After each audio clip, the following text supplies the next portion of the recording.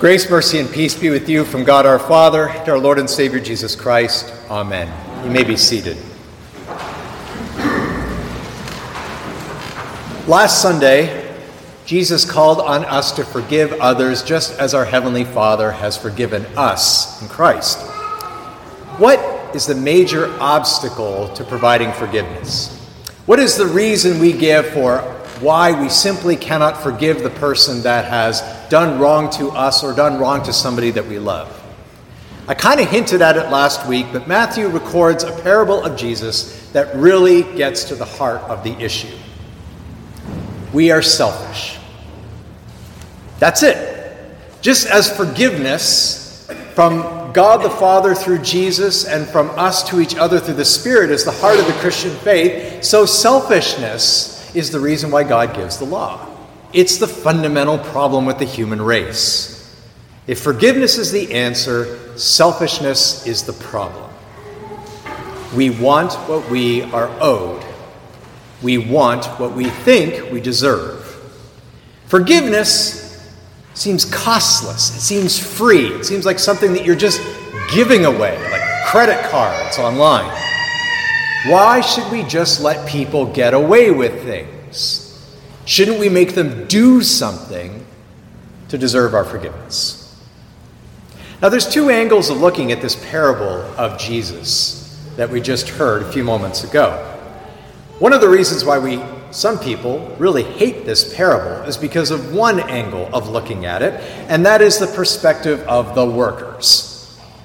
We've got some workers that get hired at 6 a.m., some at 9, at noon, at 5, and even right before closing time. And all of them get paid exactly the same money, a day's wage. Doesn't matter if they worked all day in the heat of the sun or just showed up at the very last minute. Doesn't matter how many bushels of apples they picked or how many baskets of blueberries, they all got the same. And it's not fair, right? It's not fair that the people that worked longest shouldn't get the same as the people that worked the least. But there is another angle to observe this parable from. The important angle, in fact, it's the angle that is God's angle and the very reason why Jesus has to tell this parable. And it's the perspective of the master. We're so quick to rush to assume, of course, that we are the workers in the vineyard that we forget that really the first character in this parable is not the workers. It's the master of the house.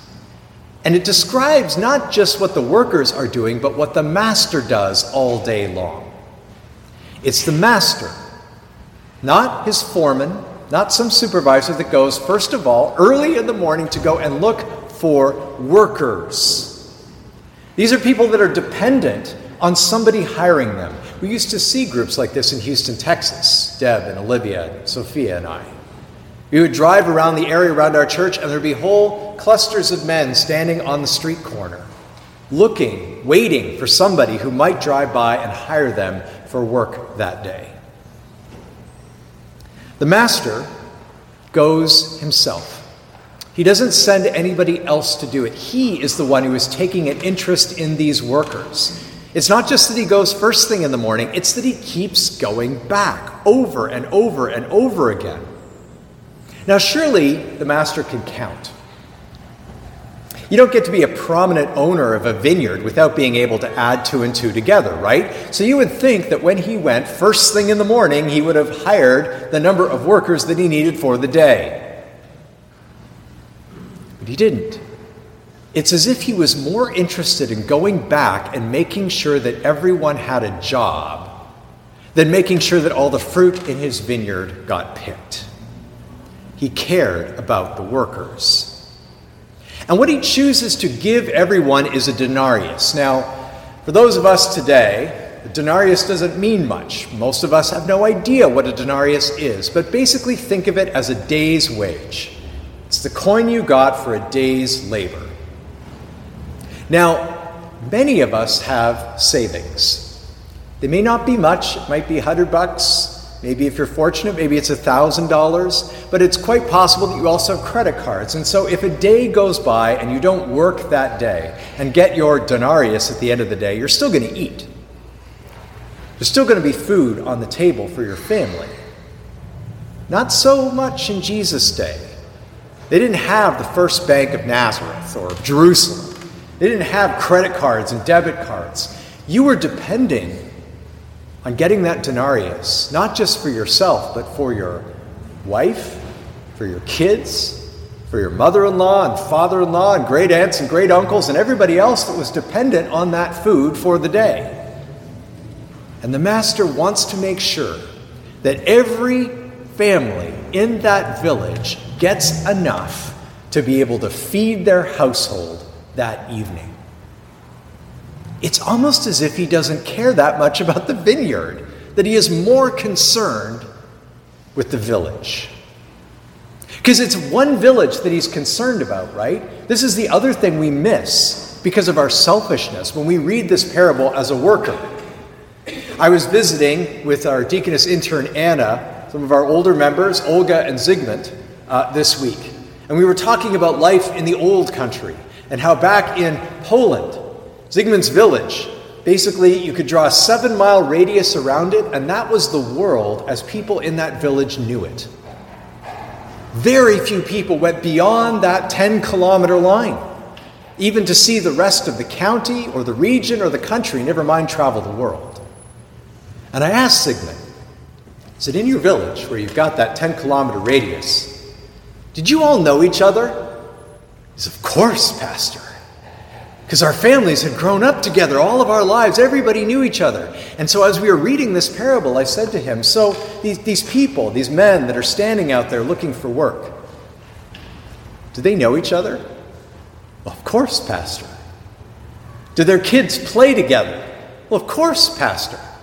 Do the mother-in-laws and mothers and grandmothers all bake together all day long for the men who have gone off to work so there's something to eat when they come home? Well, of course, Pastor. And then he got a big smile on his face because you're getting it. All of these workers are not just random CVs on Indeed.com. They are friends.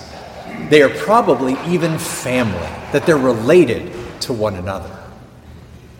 And so at the end of the day, when the master starts handing out a denarius to every single one of these families, because he has worked so diligently himself to go into that village and make sure everybody has a job, what kind of reaction do you think such a master would expect from the people that are getting paid? Not the one he got. How come Bob is going to have enough to feed his family tonight? He only worked for an hour. How come so-and-so is getting a denarius too? How come I'm not getting more money? And I have to believe that in that moment, reading what the parable says, that the master is incredibly disappointed. Shocked even, that he, who is the master, cared more for these people and their families than they cared for each other. That he was willing to make sure every single one of those families got enough to eat that night, and they couldn't have cared less. That's the point of this parable. It's meant to be a shock. It is meant to speak to selfish hearts that only care about what they're getting and say, do you know, if God looked at you that way, you would be in, as one of my professors once said, deep dippity-doo. God doesn't. The kingdom of heaven is like a master of the house who keeps going into the village to look for the workers who don't have enough to feed their families that day, who don't have enough to live, and he calls them to himself. And he makes sure that they have what they need. And his desire is that this whole village go back that evening and celebrate. Celebrate because they have received grace. Undeserved kindness from a master that cared for them. And when they did not know how they were going to put food on the plate, he came and gave them a denarius. Am I not allowed to do what I choose with what belongs to me, or do you begrudge my generosity? That's the whole point of this parable. because sin focuses our attention on what we think we deserve. Grace focuses our attention on what we don't deserve but receive freely anyway. And our God is gracious. He seeks us out. He knows what we need. He wants everyone looked after. He takes a personal interest, not just sending intermediaries, but his one and only Son. God himself comes in the flesh to seek and save those who are lost. He doesn't just delegate it to angels and others, but he chooses to come to save his people. And he is intensely frustrated by our lack of joy faced with his generosity. Generosity that we can only say is unfair. So Paul speaks to us in his letter to the Philippians. He warns about people that were preaching Christ not to save people, but for their own self-aggrandizement, for their own pocketbooks. Boy, I'm glad that doesn't happen anymore.